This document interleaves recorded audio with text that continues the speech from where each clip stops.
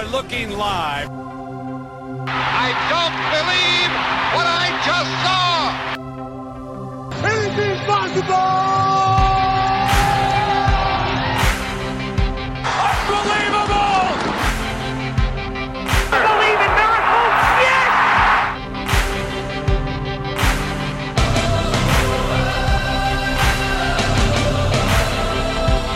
yes! Live from the site of no future Olympics at all. This is the 252. Sports Talk Radio is done by academics. I'm Chris Garrett, joined by Chris Moore and Sam Mulberry. Aren't you relieved that we don't have an Olympics coming up here? Little what if counterfactual history. Did you guys know that this state almost did host 2 Olympic Games? What? Yeah, I'm stretching the word almost to its breaking point. Okay, the closest please. we really got was in 1996. The U.S. was kind of due for a Games. And Sam, I don't know if you remember this growing up here, but Minneapolis, St. Paul was the runner-up to Atlanta for what turned out to be not a super successful Games. I always like to think that we would have done it better, but I know that's not true. But you wouldn't be a Minnesotan if you didn't think that. That's how we think. But here's the really obscure thing. In 1929, the International Olympic Committee was deciding on the Winter Olympics, and it was going to be a U.S. site. It ultimately went to Lake Placid, but not only did Minneapolis put in a bid, but the city of Duluth, Minnesota put in a serious bid to host the Winter Olympics in 1932. Which probably tells you a lot about what the Winter Olympics were like in 1932. But like Duluth was actually a serious like international port city at that point. It had delusions of grandeur, and it also hosted an NFL team at that time in history. So a little Duluth trivia for you all. There we go. Thanks, man. Everyone in the Iron Range is listening and getting excited now. All right. Well, you can tell we're kind of we've got the Olympic spirit. Is that fair to say, you guys? I've always got the Olympic spirit. Right. So segment 2, we're going to delve into a couple of sports we haven't talked about at all, but we want to keep going with the Olympic theme because we've been doing that in class, history and politics of sports. So students are still working on a book review that's due on Friday. It's a reminder to students if you've missed that. For Victor Cha's book, Beyond the Final Score, which says a lot about especially the Beijing, Seoul, and Tokyo games of 2008, 90, 88, and 64. So we'll come back to that. But the other thing that was happening in class, Chris Moore, I know that you enjoy a good draft. Sure do.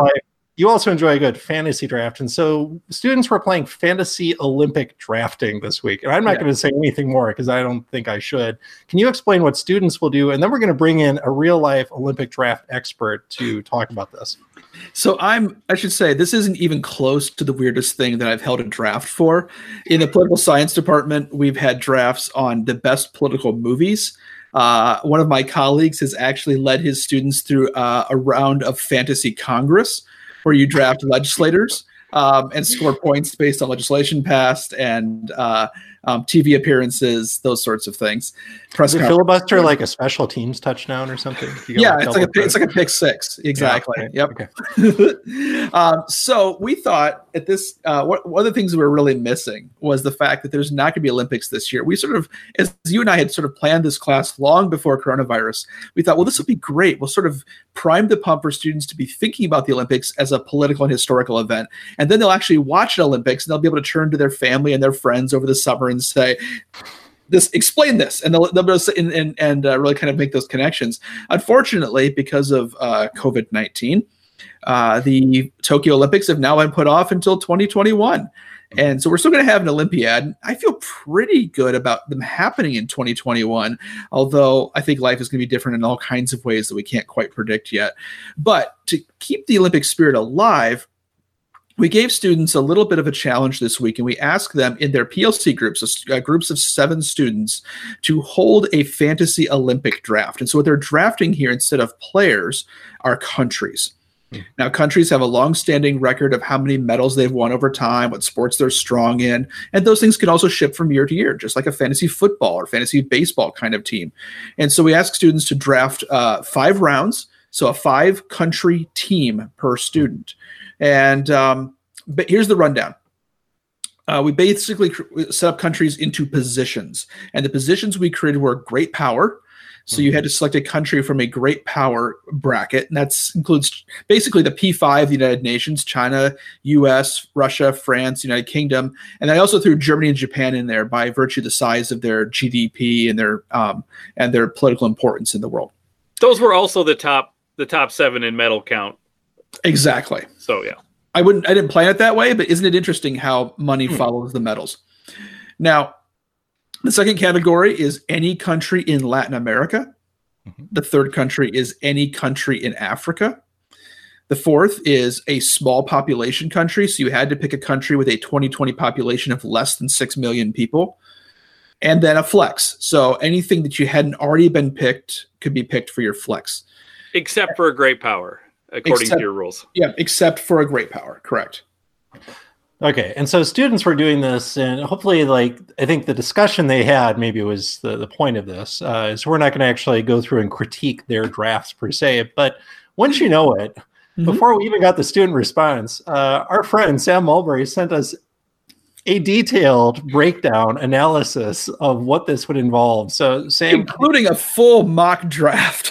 Oh my goodness, Sam, can you explain at least a little bit of the thought that went into it? Like, what kind of strategies were you thinking? How do you draft for value in something like this? Right, and I think I will say I have never drafted Fantasy Olympics before, but I am an avid fantasy sports player, and especially fantasy football. I usually start sometime around late July, and I listen to probably 50 to 60 hours of podcasts and do a lot of math to get ready for my fantasy football draft. And so I did the same thing here. Now, if I really was going to spend time, I would have looked at multiple Olympiads to get more of an aggregate for medal counts. I was just looking at the 2016 Olympics as I did this, so it's imperfect in that way. But the key is to think about, as you said, value. So if every team has to have one of those top 7, there quickly comes a point where it's not worth drafting in the first round one of those great powers, because it's so Chris Moore and I were talking about where is the cutoff where it's like I would actually rather have a different position than a great power in the first round. Now, if you're just going to looking at the 2020 or 2016 Olympics, the U.S. is way overpowered, I think. I mean, they're basically, if you drafted them and everything played out the same way, it wouldn't matter who else was on your team. But if you go back to 2012 or 2008, it looks very different. So I found the cutoff around 4. So the top 4 would be the U.S., Great Britain, China, Russia. If you had one of the top 4 picks, you really kind of needed to take that because you needed to get one of those teams. But after that, I would let those bottom 3 great powers go till the 7th round.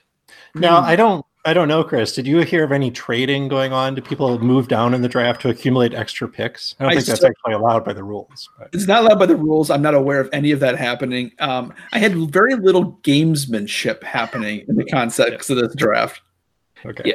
And I would say the thing, once you start looking at value, then is what you want to look at are kind of tiers. Like, for example, I'm going to pull up for myself just looking at Africa for a second here. So if I do my filter on Excel, if I'm just looking at Africa, like the top African nation by far is Kenya. So they won 13 medals, including 6 gold medals. So I also did a point system for myself. So I gave 5 points for a gold, 3 for a silver, 1 for a bronze. I don't know what your scoring system is, but I figure a team that won a gold medal is more likely to still win a medal than a team that just won a bronze. So Kenya won 13 medals, the most of any African nation. By the time you get down to the 7th African nation, you're looking at Nigeria, which won a bronze medal. So the value of Kenya is way higher than the worst, this not even the worst, the 7th best African nation. So basically, you need to think, okay, that's a kind of country you want to get early.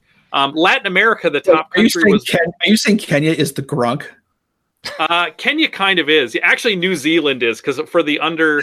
No, I would say Kenya is, and why is because the drop off comes pretty quick. So you go to South Africa, then Ethiopia, then you're looking at teams that won 1 or 2 medal after that. So like you want to get your African nation early if you're not getting one of those top 4 great powers. I would even say you could argue as early as the number 2 pick, you could be drafting a country like Kenya. It might be a little early. You might want to make sure you grab China or Great Britain, but Kenya comes really early.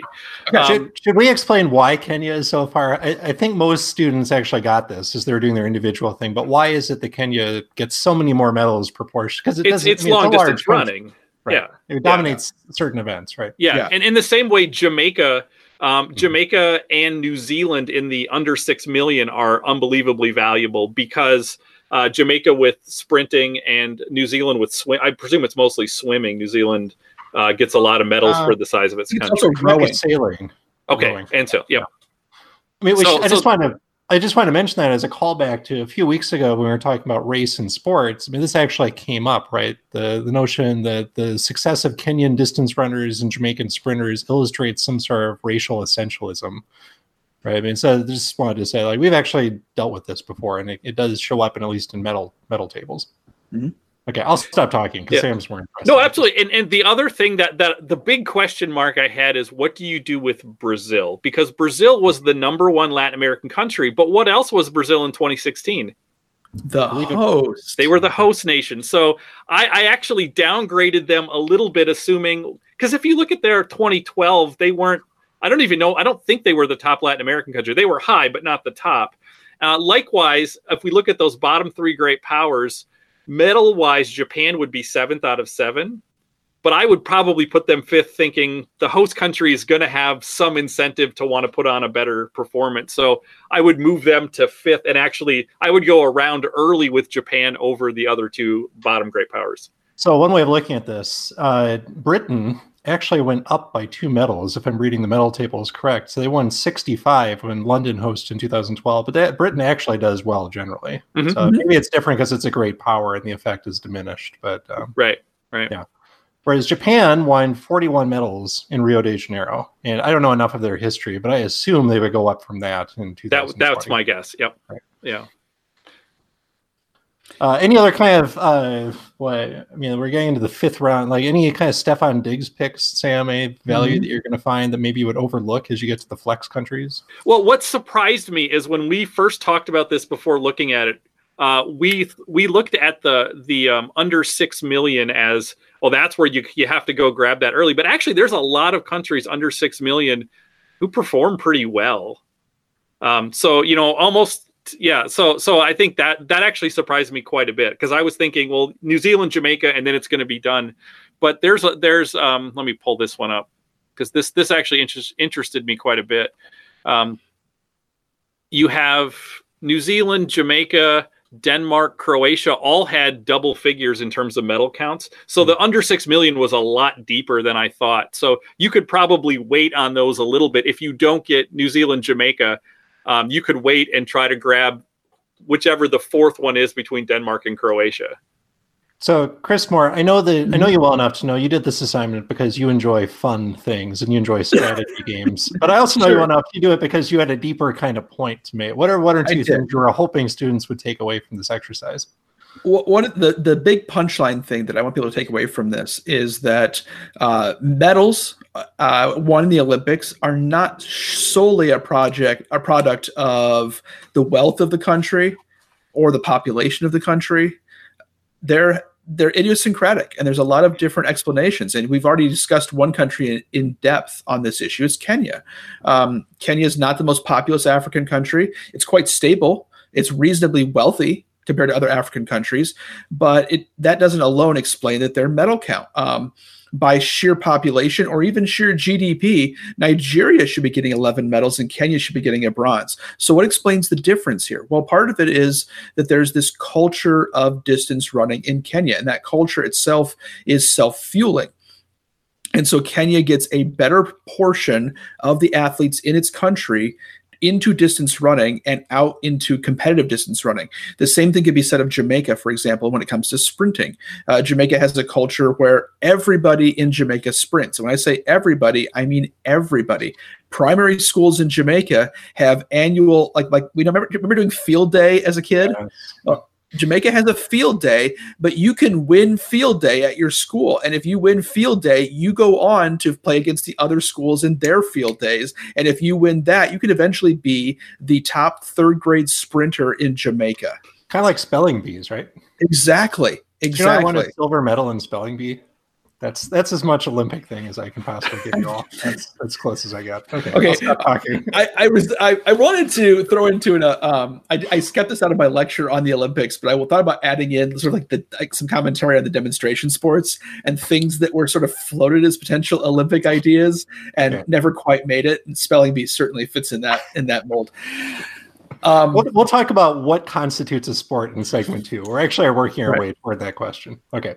But let me just say this real quick. These whether it's Jamaican sprinting or Kenyan distance running or some of the sports that Croatia and New Zealand have excelled at, those countries don't just have a culture of doing those sports. They also have national pride around doing those sports. And a perfect example of this is the Romanian gymnastics team, which throughout the Cold War under Nicolae Ceausescu, Romania way outperformed what you would expect Romania to do in terms of its size or its wealth in terms of women's gymnastics. And the reason that it did so well was because basically the government decided we're going to be good at gymnastics. Right. And so they overspent on women's gymnastics, and the results speak for themselves. They were very successful in that. Well, and they even allowed Romania Romania occupies an odd place in the Cold War because as of the Sino-Soviet split around 1960, Ceausescu actually sides with China and tries to assert a semi-independent role within Europe. And so in 1984, when the Soviet bloc boycotts the LA Games, Romania goes. And that's who's competing against Mary Lou Retton in the gymnastics alongside China, which also does very well in the LA Games. So for all of these kinds of reasons, we see sort of certain patterns emerging in Olympic medal counts. And that's what I wanted students to grapple with is you have countries in different sort of regions, countries with different power levels, different populations. But even within those, there's enormous variance in terms of how many medals we might expect them to win in 2021. So here would be my question for you, Chris. Thinking about some of that stuff, is there a country that maybe is primed to show better in 2020 than they would have in previous Olympics because of geopolitical things over the last 10 years? Yeah, I mean, one of the things you mentioned, Sam, is that the host country typically gets a bump in the number of medals they win. That bump is muted when that country is a great power. Japan, I think by all reasonable estimations, is a great power, but we would still expect them to win more medals. But there's also a more muted regional effect. And so I would expect countries like South Korea and China to still do really well in Japan. And I think that's something to pay attention to. But something else to maybe pay attention to, and I have no basis for this. This is me wading into your territory, Sam. Let's pay attention to the Philippines. And here's why. The Philippines, under Rodrigo Duterte, is really moved in a highly nationalist populist direction. Duterte has some simpatico with Trump in certain kinds of ways on issues of crime and immigration and other sorts of things. Philippines is within the region, so we might expect a little bit of a regional bump anyway. But as the Philippines turns towards a more authoritarian type of government, we might see Duterte really emphasize Filipino performance in the Olympics, and that might be interesting to watch. Huh. They won one silver medal in the 2016 games. The Philippines did. Plenty of room to move up. So that's your sleeper pick. So I don't know. We probably shouldn't be planning out episodes this far in advance, but I think we need to do this next spring and then actually have like Olympic broadcasts in the middle of the summer. But let's put that on hold. Chris mentioned authoritarian governments. As we exit this unit and as students wrap up the Victor Cha book, I mean, a big theme in his book is the effects of the Olympics on regimes like China's communist regime and vice versa. That regime affected the Olympics in 2008. We talked a lot about the 2008 Beijing Games last week on the 252, the opening ceremonies. So, Chris, in your lecture for this week, you suggested that there were points where maybe Cha was a little bit too optimistic in his read. He was writing in the wake of those games, but it's been more than a decade. For example, was he too optimistic that those games might actually spark continuing political liberalization in China, either domestically or in its behavior in the international system? In a word, yes, he was too optimistic. Now, in the wake of the 2008 Beijing Games, we've seen China embark on a brutal suppression of the Uyghur Muslims in Western China. That's been going on now for over 6 years, really almost dating back to the games themselves. And that, although has received a lot of international scrutiny and a lot of international appropriation, really hasn't caused China to move in a liberal direction in terms of human rights. There's been, I guess you could argue, some modest tolerance in China for religious minorities. But I would say that Cha's idea that the Olympics can be an engine for social change in a country, at least in the China perspective from the 2008, has been really overestimated. Right. I mean, I think it's dangerous to ever bring out Nazi comparisons, but like it does seem like it's more similar to what you watched in 1936, when the Hitler regime does make some effort to mute down like public displays of anti-Semitism in 1936 while Olympics are there, and of course that goes away immediately. That seems more like the effect of what happened post-Beijing in 2008. Now, Chris, one thing we should talk about, we do not have games in Tokyo this summer, and so we can't look for this for another year, but I mean, if they were happening, or if we can look ahead a year, is there any way in which those games themselves could illustrate any of the core themes that Cha talks about? I mean, it's a very different game. Tokyo has hosted before. It's not making a coming out on the world stage in any way, but what might students look for as we finally get to the 2020 games? So I think on this point, Cha is has much more purchase to make some claims. You're right. Japan is not making a coming out party. This is not like South Korea in '88. This is Japan as a highly developed, highly technologically adept society. And I think that the games, despite next year, will be heavily influenced by the echo of coronavirus. I don't know what coronavirus holds for the coming winter season, whether this will continue to plague the global climate or whether we'll see a real cessation of the disease. Either way, this conversation, this narrative is going to get renewed next year for the Olympics. You're bringing in 10,000 athletes, potentially millions of people to Tokyo. I think there'll be a lot of at least Western news stories about what Tokyo is doing to prepare for the games, how they're going to make sure that there isn't an outbreak of disease. And I think what Japan prides itself on is technological sophistication and efficiency. And I think we'll see that really promoted as a way of understanding Japanese identity, that if anybody can hold games after coronavirus, it's Japan, and they'll do it right. Yeah, I mean, I think we've kind of touched off and on about the effects of COVID on the Olympics. And one point we've tried to make is there's really no comparison to this. I mean, the closest you get to it is wartime games that were canceled. And so part of me is tempted to look to what happened in 1948 when London kind of hosted, almost accidentally and almost improvised, a kind of games, what was called the austerity games. I mean, England after the war was going through economic depression. There was rationing still in place. It was a very muted it was very efficient, and there were some stars there, but it was a very streamlined Olympic Games. I certainly would not expect that to be the approach that Tokyo takes in 2021. Although it could be a socially distanced kind of, maybe fewer spectators, for example, at events, and the way the athletes train or housed could be very. But couldn't you imagine a Japanese Olympic venue hosting, sort of playing into that, sort of creating technological models for observation, individualized observation pods for aquatic events, or court events, right? Boxes for basketball, and specific kinds of public transportation, people movement systems that keep people distant and yet move lots of people efficiently. That's going to be really interesting to see how those kinds of problems get addressed. Right. Speaking of COVID, just briefly, one more non-Olympic thing we wanted to talk about, because we've been so starved for anything to watch sports related on TV. Last Thursday, Friday, and Saturday, my son and I actually watched the NFL draft. Now, normally we don't do this because even though I'm teaching a sports history class, I don't have ESPN, and it's usually on ESPN. Sam, I know you were watching on ESPN, but I was watching on ABC, and interestingly, it sounds like we watched two kind of different events. That's right. Even as we talked before air here about what we took away, like what was it like on ESPN to watch the NFL draft?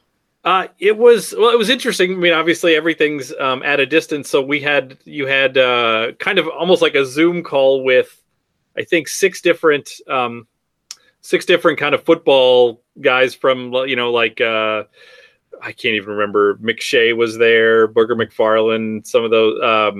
I can't remember who else was there, but and Trey Wingo was hosting and would sort of throw to them. But it was very football focused. And what was funny is when I was listening to a lot of Ringer podcasts, and they kept talking about the NFL draft, and I was feeling like, man, that does not seem like the draft that I watch, because what I heard was how much the NFL and the coverage leaned into sort of the human interest story. And then welcome to ABC's coverage of it, because what you had, I would describe it, was you've got Roger Goodell hanging out in his man cave in like Westchester County, New York or something, changing clothes every hour or so, throwing to this wall of fans. Seriously, can I costume just interject? changes. I just interject that I did not watch a minute of this, and so I'm listening to this like you were talking about an alien event. So please continue. This is amazing. So you've got Goodell, and he then had this screen of fans for each team, and he would have to kind of exhort them to make noise and to cheer.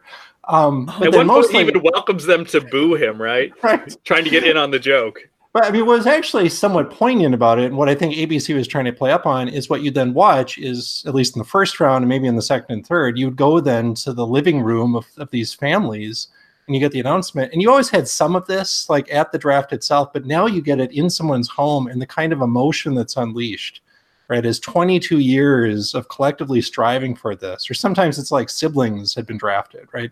I mean, like it was genuinely moving, and ABC played up on this. They had all sorts of kind of Olympic style profiles of these athletes to tell these very moving stories about overcoming difficult circumstances to make it to the NFL, or how a father and son team was doing this. And so it's fascinating. And then I watched on Saturday too, and you can tell that's how starved, because I'm not a huge NFL fan. I really hate the draft, but now we're into like the 6th round, and the Vikings have like 4 picks, and they're getting like maybe their future slot corner backup at that point.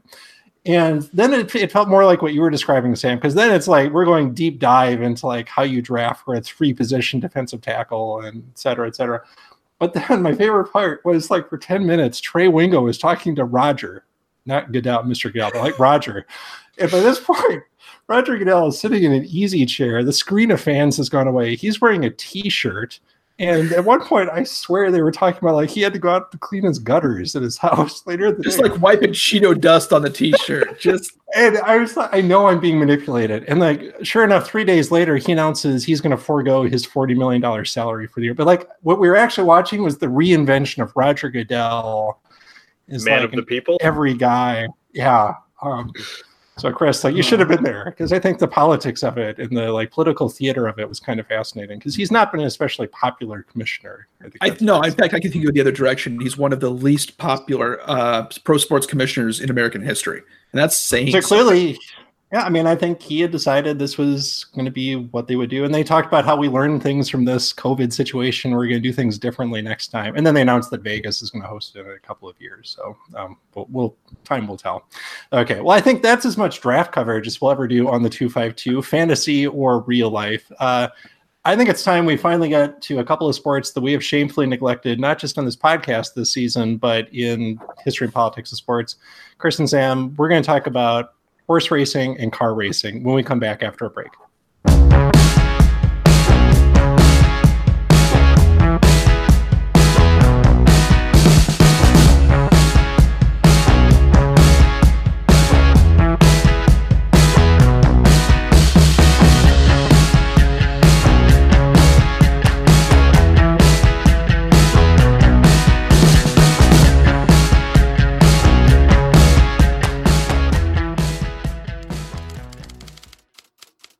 This week in sports history.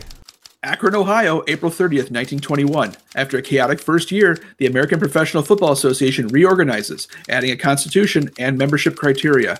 3 of its 21 teams will fold before 1922, when the APFA is renamed the National Football League. Chattanooga, Tennessee, May 1st, 1926. A 19-year-old pitcher named Leroy Page makes his Negro League debut with the Black Lookouts. Better known as Satchel, Page goes on to win more games than any pitcher in baseball history, though he won't make his major league debut until 1948. Las Vegas, Nevada, May 2nd, 2015. In what's billed as boxing's fight of the century, American Floyd Mayweather Jr. defeats Manny Pacquiao of the Philippines to unify the world welterweight title. The 48th win of Mayweather's undefeated professional career, the fight generates over $400 million in revenue. Louisville, Kentucky, May 2nd, 2009. In one of the most shocking results in the history of the Kentucky Derby, Mind That Bird beats 50-1 odds to come out of nowhere in the final furlong and win by over 6 lengths. As the field turns for home, top of the stretch, it's still joining the dance with a tenuous lead. Regal Ransom and Pioneer of the Nile strikes the front just outside the 8 pole. Musket Man is coming hard down the center of the track, and Papa Clem's right there too. Down toward the inside, coming on through. That is Mind That Bird now is coming on to take the lead as they come down to the finish. And a spectacular upset. line. That bird has won the Kentucky Derby. An impossible result here. You've been listening to This Week in Sports History.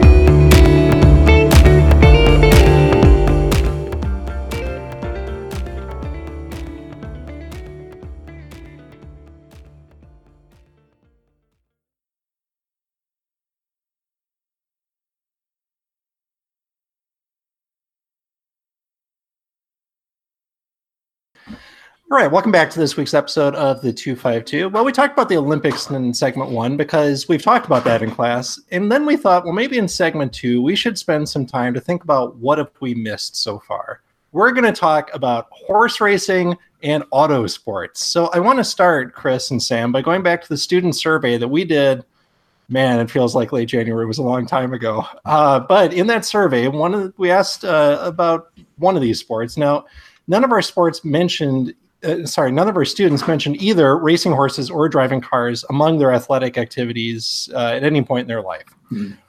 When we asked about sports that they liked or didn't like, we didn't actually ask about horse racing, but all but 5 of our students were either indifferent to motorsports or actively disliked them. And it was a pretty even split between those two categories. And then among the minority of students who thought that there were sports that Christians should not participate in, 2 students did mention horse racing. So that's as much as though 2 sports came up when we asked. So we thought we should give them some love because they are significant sports that have a lot of attention, a lot of money, deep histories, especially horse racing. We're going to spend most of our time, I think, probably on horse racing, but let's start with auto racing. Why do you think that motorsports are so unpopular with our students? And if I'm being honest, with me, and probably with you guys too. I don't think either of you actually follow this too closely. I think in part because whenever we talk about it, there's always the question of, well, is it really a sport? And I think any sport where that's like a first paragraph question, like that's going to lead people to be polarized. Either you love it, or if you're indifferent, you're kind of indifferent towards, I don't even know what I think about if I think that's really a sport. Can we have the what is a sport conversation? Because this is actually something we're going to come back to in the last 2 weeks of class. And at least, so let me give you I'm going to go back to Victor Cha because he quotes, I think, a British political scientist to give a definition of sports. And I'm just going to read it to you and we'll see if this applies to cars or horses. So sports he defines as an institutionalized competitive activity that involves vigorous physical exertion or the use of relatively complex physical skills by individuals whose participation is motivated by a combination of intrinsic and extrinsic factors. Sport is played under standardized conditions with strict limits of time and space. It has rules and stresses fair play, discipline, organization, and professionalism.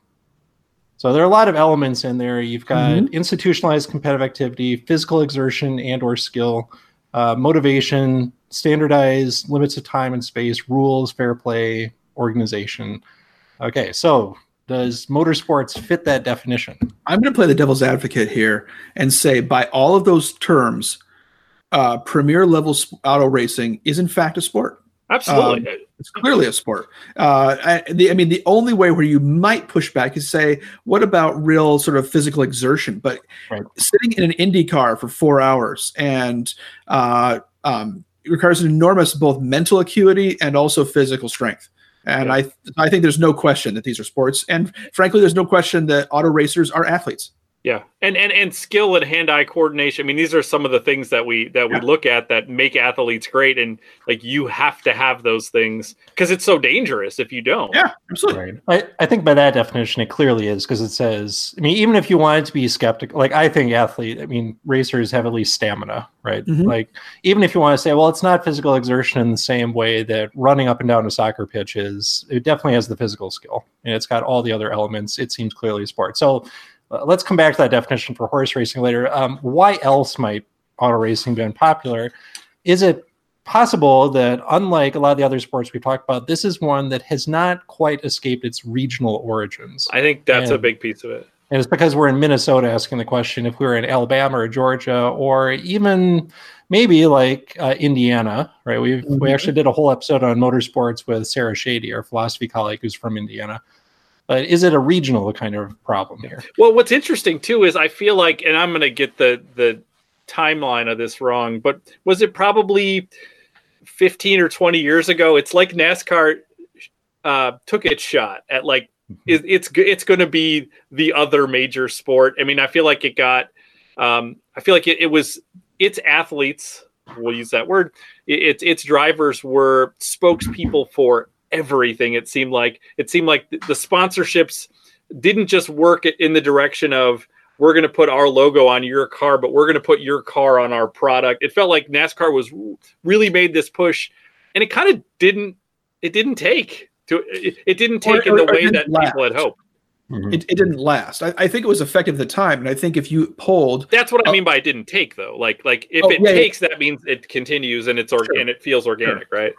Yeah, I think sorry, Chris, go ahead. I think it's much more likely that if you polled Americans today and said name NASCAR drivers, they'd still name Jeff Gordon and Dale Earnhardt Jr., who were sort of the premier names of that time, neither of whom is racing competitively right now. Right. Yeah, no, I mean, I think the survey is actually a good test of that, because you would think we'd at least have a few people in the kind of modest fan category, because they grew up in the midst of all of that, and they've watched these races on Fox, or I don't know if ESPN still runs any of them. And I don't think it did take. I mean, so a little bit of the history here. I mean, first of all, there are multiple kinds of motorsports, right? To this day, you've still got Formula One, which is more popular abroad than this country. You've got the Indianapolis 500 is very old, but it also feels like kind of a once a year sort of event as most of us engage with it. But I think most of us, if we hear motorsports in this country, what we're thinking is NASCAR, which is actually only organized after World War II. It's kind of origins in the South, but really is a Southeastern sport until what Sam just described in the early, I guess the 90s, early 21st century, when it made a bid to go national. Chris, as our European historian, why is Formula One's really big in places in Europe, right? It is, yeah. Why?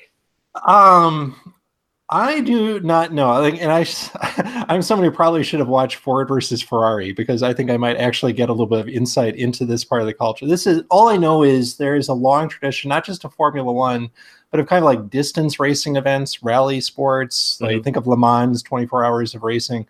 That was very popular as there were a lot of endurance sort of sports in the 1920s.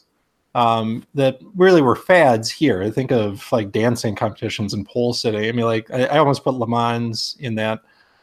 I don't know. I wonder if it has any kind of affinity with like bike racing being popular. But there's something about using contraptions to do long distance kind of events that, for whatever reason, has become part of European sporting culture more than maybe Americans with their short attention spans can't fathom. I really have no good explanation, but you're right. And Formula One racers are genuine sports superstars in European sports culture. Right. I mean, if you look at it, at least this used to be true. I haven't seen these in a while, but if you looked at the highest paid athletes, once you've put endorsements in there globally, I mean, F1 racers were ahead of soccer stars that you would assume would be like the most marketable people in the world. Yeah, and I don't know how much it's related to the nature of corporate sponsorship, and just like those car companies have invested in that in ways that I'm not sure American car. I mean, I'm sure they're a part of NASCAR, but I don't think we necessarily associate Ford, Chevy, Buick with NASCAR necessarily in the way you would associate some of the European automakers with Formula One. I don't know. That's a good question. I'm way out of my depth here. I want to throw one other tweak into this conversation too, which is that at least in the United States, compared to other sports, which are sort of really broadly popular, like basketball, football, baseball, et cetera, which we talked about, and we talked about the political signaling of those sports, NASCAR is one of the clearest political signals of any sport in the United States. It is the most reliably conservative demographic. Now, we could say that it's simply because of regionalism, which we've already discussed, that the South is the most sort of socially conservative part of the United States, and it's also where NASCAR is popular. Ergo, there's a correlation there. But it could also be that outside of the South, where that regional effect occurs, elsewhere, really devoting yourself to NASCAR is a way of signaling something about yourself. And I think that might be having an impact in our part of the country. It could be true. I think there's also probably a rural versus urban suburban divide. There is car racing in Minnesota, but it's up at Brainerd. Exactly. Right? International Motor Speedway, which is very much a red part of the state. I mean, it is interesting. I wonder then why it didn't show up with our group. Like, we didn't ask our students about their politics, but if they're a kind of typical cross section of Bethel students, they're more conservative than probably their generation. And that didn't necessarily show up in their signaled support for motorsports, but that otherwise would make a lot of sense. Okay, so we'll come back to autosports because I have one other thing I want to talk about there. But we've actually got someone who really genuinely loves horse racing sitting in on this conversation. So Sam, we're not going to interview you a little bit, as I know you wouldn't think this to look at Sam. He seems like a mild-mannered CWC professor, but he actually really loves horse racing. We're kind of entering the prime of your sports season, or at least we would be without COVID. Right. We're coming up on the Kentucky Derby here. We're not going to talk a lot about the history here, but here is my way of explaining, given what we've talked about with other sports in the class. Horse racing is kind of like baseball, except it drops off a lot more in popularity than even baseball does after World War II. Is that a fair kind of summary of the trajectory? Absolutely. And, and what's interesting is I'm looking at the Triple Crown winners and thinking about World War II as a sort of moment here. You have in 1937, 1941, 1943, 1946, 1948, you have Triple Crown winners. Horses that, and then it's not until the 70s again that you have a superstar horse like that too. But that's absolutely true. I feel like it has a drop off. It drops off earlier than boxing too. I mean, I think about horse racing and boxing as two sports that at a different time in America were the biggest thing. Well, and I did think about boxing too, because horse racing does show up on the sports calendar periodically for very special events, whether it's the Triple Crown or especially if there's a horse in the running for a Triple Crown, in the same way that, we mentioned a certain boxing match in This Week in Sports, or every once in a while there's a certain boxer who really kind of captures the imagination. But otherwise, it has become this kind of marginal niche sport. But it's developing about the same time as baseball. It's really coming of age in the late 19th century in this country, and it goes back to Britain like baseball does.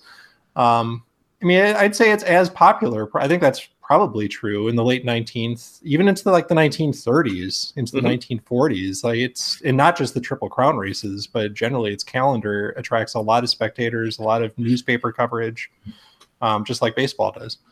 One difference, though, I'd point out is that horse racing becomes a national phenomenon much faster than baseball does. Like the West Coast really is a bastion of horse racing long before the Dodgers and Giants move out there. Think of, if you've ever seen the movie Seabiscuit, for example, that Seabiscuit is a California horse that comes east to race against, is it War Admiral? I think so, 30s? Yeah. So, it actually has it's not just a Northeastern kind of thing like baseball was for so long. It's really a countrywide sort of thing. But it also does have a kind of regionalism to it as well, right? There are certain parts of the country that really are the hotbeds of horse breeding and horse racing. I said I was going to interview you, and then I just talked a lot. That's great. A technical question, because I just want the answers. How often can you race a horse? Like, what's the lag time between races where you can put a horse on the field? It really depends on the quality of the horse, and I'm going to say, so I think we do need to do is this a sport thing? And I think one of the big issues, and I will say this is personally an issue for me with horse racing, more so than even the fact that it's rests so deeply on gambling, which I don't do, is that unlike other sports, horse racing has unwilling people competing in it, or not people, unwilling contestants, right? That we don't know that the horse wants to race. I mean, we can be told, it loves to go out there and just open up and run, but we've never heard a horse tell us that. So I want to say that's a problematic thing. I spend a lot of time with Annie Berglund, and we talk about animal rights stuff, and I'm convicted about horse racing. At the same time, it's a beautiful sport and I love it. But to answer your question, Chris, it really depends on the quality of the horse too. How much are you grooming this horse for a big stakes race? I mean, you need to have enough runs to know kind of what you have in that horse, but sometimes you'll see Derby horses that have done just enough to qualify, but they really don't want to do that much. And then if a horse wins a big race, especially if a horse wins the Derby and let's say doesn't win the Preakness, you're not likely necessarily to see that horse in the Belmont, because that horse automatically has so much cachet and value when you send it to stud. you know, when you send it to breeding. Now I'm trying to remember, I'm gonna blank on the name of the horse. I think it was Smarty Jones was a gelding. So like it couldn't have, so like Smarty Jones didn't end up winning the Triple Crown, but he won the first two. And there was this, that was probably a decade ago. There was this sense of, oh, this is a horse we may actually see run a lot, because it doesn't, its only value is as a celebrity racehorse, because it can't produce have offspring. Yeah. Right. So it's you mentioned. Sorry, Chris, go ahead. Well, the reason I asked that is I'm trying as a social scientist trying to think about why horse racing becomes very popular and then falls off somewhat.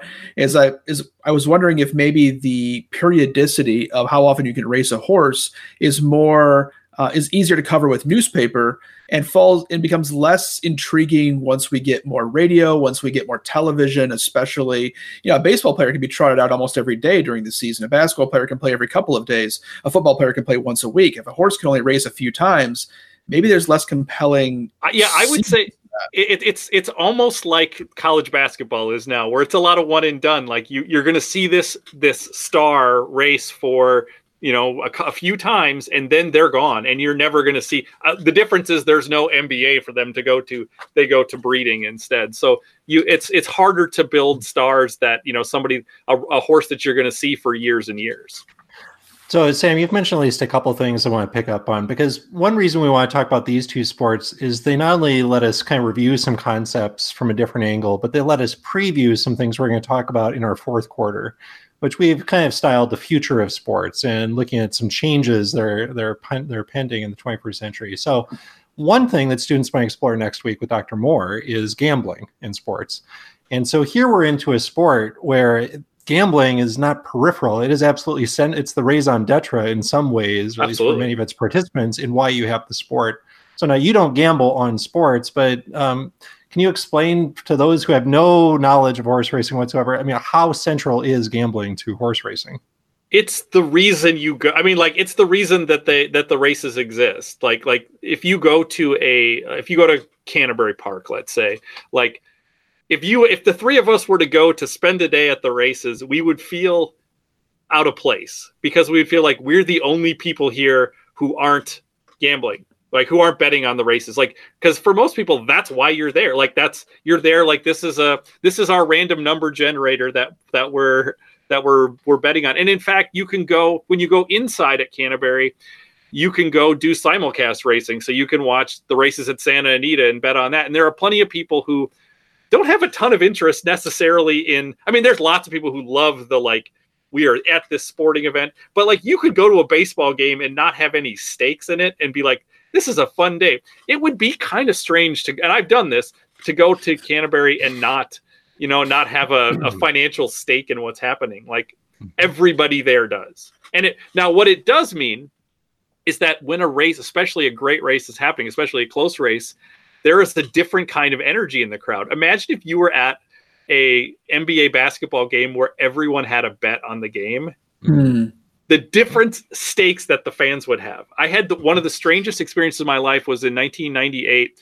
My family went to Las Vegas. I was a Bethel student. My family went to Las Vegas for spring break, and the Gophers were in the NIT that year, and they won the NIT. And I watched the Gophers championship game for the NIT in a Las Vegas sports book. And there were so many people who were so excited, but they were excited about the point spread and not about the Gophers winning. And it was such a strange thing. So like that's what basically you go to a sports book to watch horses race. Right. So this is something we'll talk more about, but it is an oddity because this was a kind of legalized sports gambling throughout its entire history in ways where gambling was viewed askance for reasons we'll probably get to next week, Chris. In all other sports. Another difference then, so there are multiple reasons why you race. One that you've hinted at is what you call putting them out to stud. Mm-hmm. So horse racing is also intimately tied to scientific breeding of non-willing participants. So this is fascinating, right? This is going to come up in our last week of class, because I'm going to do a lecture about, among other performance enhancement. We'll talk about steroids and doping, but what it's ultimately going to be about is a movement called transhumanism, which suggests that students are actually going to read an op-ed by a transhumanist suggesting we should actually be using science and technology to further refine the human-machine in the same way we do with Formula One racing, with cars, and that we do with horses. Now, breeding in humans gets us into discussion of eugenics, and that gets uncomfortable really quickly, where you're trying to select out certain traits by breeding. And the closest we come is, like I mentioned, there are a lot of father and son draft combinations in the NFL draft. Like, it's not surprising to have athletes' offspring do well. But in horse racing, this is entirely the point, right? This is where a lot of the revenue is generated. Yeah.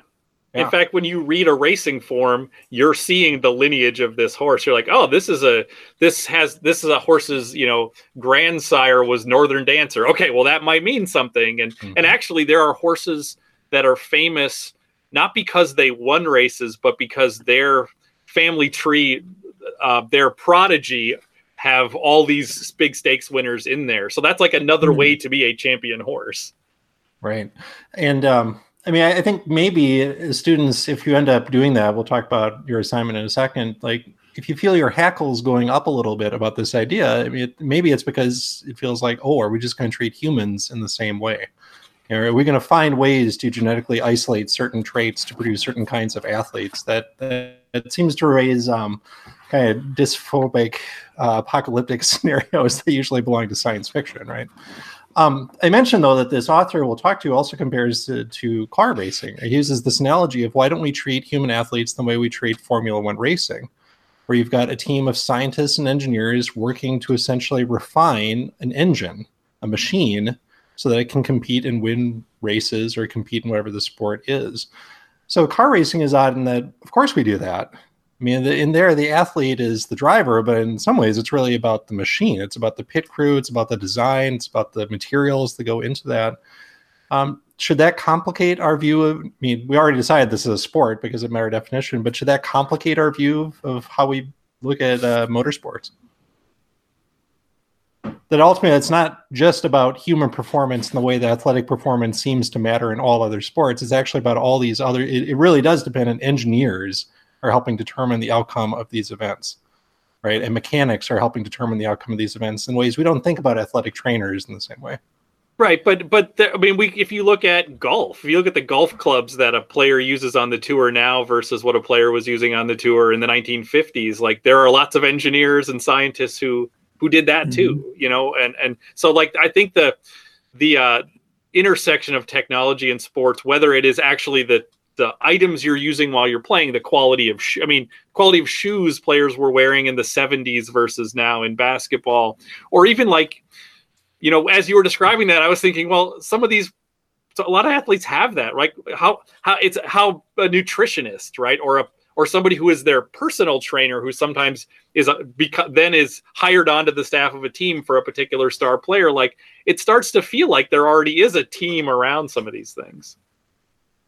Cool. Well, that's exactly what I want students to think about. Is like in some ways we absolutely believe there should be performance enhancement, right? And there are perfectly legitimate ways to do it, and that includes technological change. In the lecture, I give the example of pole vault records changing over time because of a very simple piece of technology called a pole that is made of different materials, right?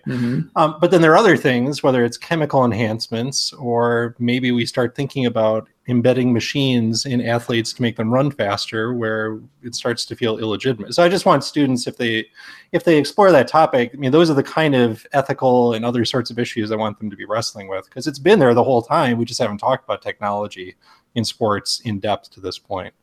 So Chris, we should say a little bit about where we're headed, because students are wrapping up our segment on sports and international relations with this book review of Victor Cha.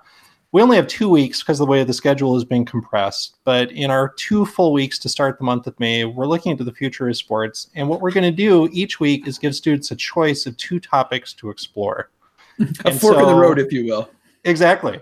And so each time you get to follow one of us down a path to just start to explore a kind of topic. So the week starting May 4th, you're going to be talking about gambling. That's right. And I'm going to be talking about media, journalism, and celebrity, which are kind of interrelated topics. So I don't know how much you want to preview that. I can say more about journalism in a second. Yeah, let me say something a little bit here. So I want to say I have a reputation, at least amongst my political science students, for offering some kind of slightly antithetical endorsement of gambling. Like Sam, I do not gamble. But because I roll dice for Monte Carlo quizzes and things like that, I got this reputation as somebody who likes to leave some things up to chance. we will be talking about the complicated relationship that gambling has with sports. As Sam has said, some sports seem to exist for the purpose of gambling. And we'll talk a little bit about why, especially amongst the evangelical tradition, gambling has been one of those things that's so reviled that's actually made its way into Bethel's covenant for life together, amongst other things too. And so the politics around legalized gambling and how that has interfaced with sports will be a topic of conversation, as well as perhaps the future of this event and how gambling has changed with technology. So we'll see some correspondence there as well. And that's maybe the theme to look for next week, is how this is something with a deep history, but it's really going through change right now. We're seeing the possible enormous spread of sports gambling because of some decisions. For my part, I'll be talking about media and journalism. So I'll talk about some of that history, whether it's newspapers, radio. We'll certainly talk a lot about ESPN and more recent developments. But that, again, is something where newspapers are becoming extinct and the nature of sports media is changing very quickly. We're actually going to talk to a Bethel alum, hopefully next week on the podcast, who's lived through some of those changes. So what we're going to do, we'll send this out as an email too, but just give you a preview. You will get to pick one of these lectures to listen to. We'll have some short readings to go with this from your textbook, and then one or two other online pieces. And then you'll have an online Monte Carlo quiz to answer questions about, and then we'll come back to this in the podcast next Thursday. And then we'll do the same thing the last week of class with two different topics. I'll be talking about performance enhancement. And Chris, what will you be talking about? We gotta look at my notes here, man. I think it's esports. That's right. Esports, well, and sort of the sports around sports, and so this is fantasy sports. But I'm really interested in how I'm not a future, again, like I'm not a gambler. As my training, I'm not a futurist, but I am interested in how emergent technologies might change what we think of as sports. If auto racing doesn't become a sport until automobiles become worth racing, then what kinds of things might be playing in the future? And I want to talk a little bit about video games, man. And I want to talk a little bit about fantasy sports and how those things become activities that consume our time, consume our leisure, and maybe become competitive too. Yeah. So we'll be coming back to the question of what is sports? How is that changing? Yeah. And it is really the future facing part of the class. And I would guess one way or another, our final exam will try to maybe look to the future a little bit, or maybe we'll think about sports after COVID or something like that. Yeah. So that's where we're headed. 2 more weeks of class, then into a final exam. Moodle will have everything for you. Okay. I think that's enough for segment 2. We've got one more segment to get to after a short break.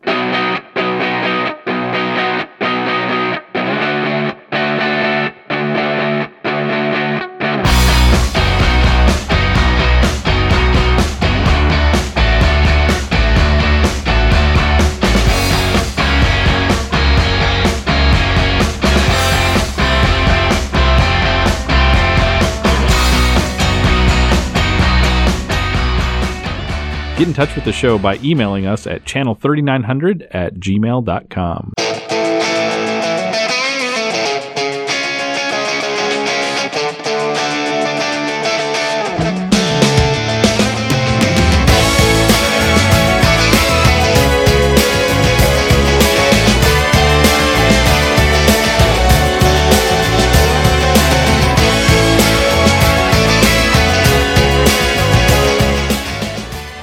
We're back. As always, we're running out of time, really, this time. So let's go right into our 3 to see, no televised sports, but there are some other things you can put your eyes on if you enjoy sports. Chris Moore, start us off. Well, it's another book recommendation from me. My wife and I have... You and reading. What's that about? I know, it's a thing. My wife and I have a 40-year collection of Newbery Medal winning books. For those of you who may have repressed middle school, the Newbery Medal is given yearly to an outstanding book intended for grades 5 to 7, roughly sort of 10 to 12-year-olds. My recommendation is the 2015 winner, The Crossover by Kwame Alexander. The Crossover, which also won the Coretta Scott King Honor Award, is the story of Josh and Jordan Bell, twin sons of a former pro basketball dad and an assistant principal mom. The boys have game too, both on and off the court, and it's those coming-of-age relationships that drive the story. The whole novel, by the way, is told in verse, which makes it a fun, engaging, and very propulsive read. Okay, Sam Mulberry. I'm keeping it literary as well. Now that we've reached late April, my eyes and heart turned towards Dr. Gertz's favorite sport of baseball. I'm not going to recommend a video this week. Instead, I want to point you to perhaps the greatest piece of baseball writing ever penned. It was 60 years ago this fall, September 28th, 1960 to be precise, when John Updike visited Boston's Fenway Park and watched Red Sox great Ted Williams play his last game. In his final trip to the plate, Williams famously hit his 521st career home run. Updike cataloged the homer, the day, and Williams' entire career and complicated relationship to the city and people of Boston in his New Yorker essay, Hub Fans Bid Kid Adieu. You could read the whole thing for free on NewYorker.com, but just to whet your appetite, here's Updike's description of the aftermath of Williams' homer. Like a feather caught in a vortex, Williams ran around the square of bases at the center of our beseeching screaming. He ran as he always ran out home runs, hurriedly, unsmiling, head down, as if our praise were a storm of rain to get out of. He didn't tip his cap. Though we thumped, wept, and chanted, "We want Ted." For minutes after, he hid in the dugout. He did not come back. Our noise for some seconds passed beyond excitement into a kind of immense open anguish, a wailing cry to be saved. But immortality is non-transferable. The paper said that the other players and even the umpires on the field begged him to come out and acknowledge us in some way. But he never had, and he did not now. Gods did not answer letters. I get chills. That's great. It's so good. I'll read that. Okay, I'll stick with my favorite sport, but I'll take it in a non-literary direction. We're still waiting to hear if and when live Major League Baseball will be returning to a park near or very far from you. But in the meantime, let me recommend that you all check out my favorite version of fantasy sports, Stratomatic. You can play it online and in sports ranging from hockey to football to basketball, but my favorite version of Stratomatic is the card and dice baseball game that's been around since 1961. If you listen closely to part 2 of my series on African American sports history, you might remember that my son Isaiah and I are in the middle of our 5th Strat season, this time with 8 teams drafted from among all the players in baseball's Hall of Fame. Entering the last 2 series before the playoffs, the leading players are Pedro Martinez, 6-2 with 1.99 ERA and almost 11 strikeouts per 9 innings, and his battery mate, Josh Gibson, who's top 3 in batting average, on-base, slugging, OPS, total bases, home runs, and doubles, and throwing out 57% of attempted base stealers. You can't really watch our season, but you can follow along as Stratomatic.com simulates every single day of what was supposed to be the 2020 MLB season. After a terrible start, your hometown favorites have surged into first place in the AL Central with Jose Barrios, Nelson Cruz, and Max Kepler leading the Minnesota Twins to first place with a 19-12 record. Check it out. All right, guys, a long but I think pretty good episode. Thanks for joining us on the 252. Chris Moore, take us away. On behalf of my colleagues here at Bethel University, thank you for listening. You can always get a hold of us at channel3900@gmail.com. We hope to be back in your podcast feed real soon. And until we are, go Royals.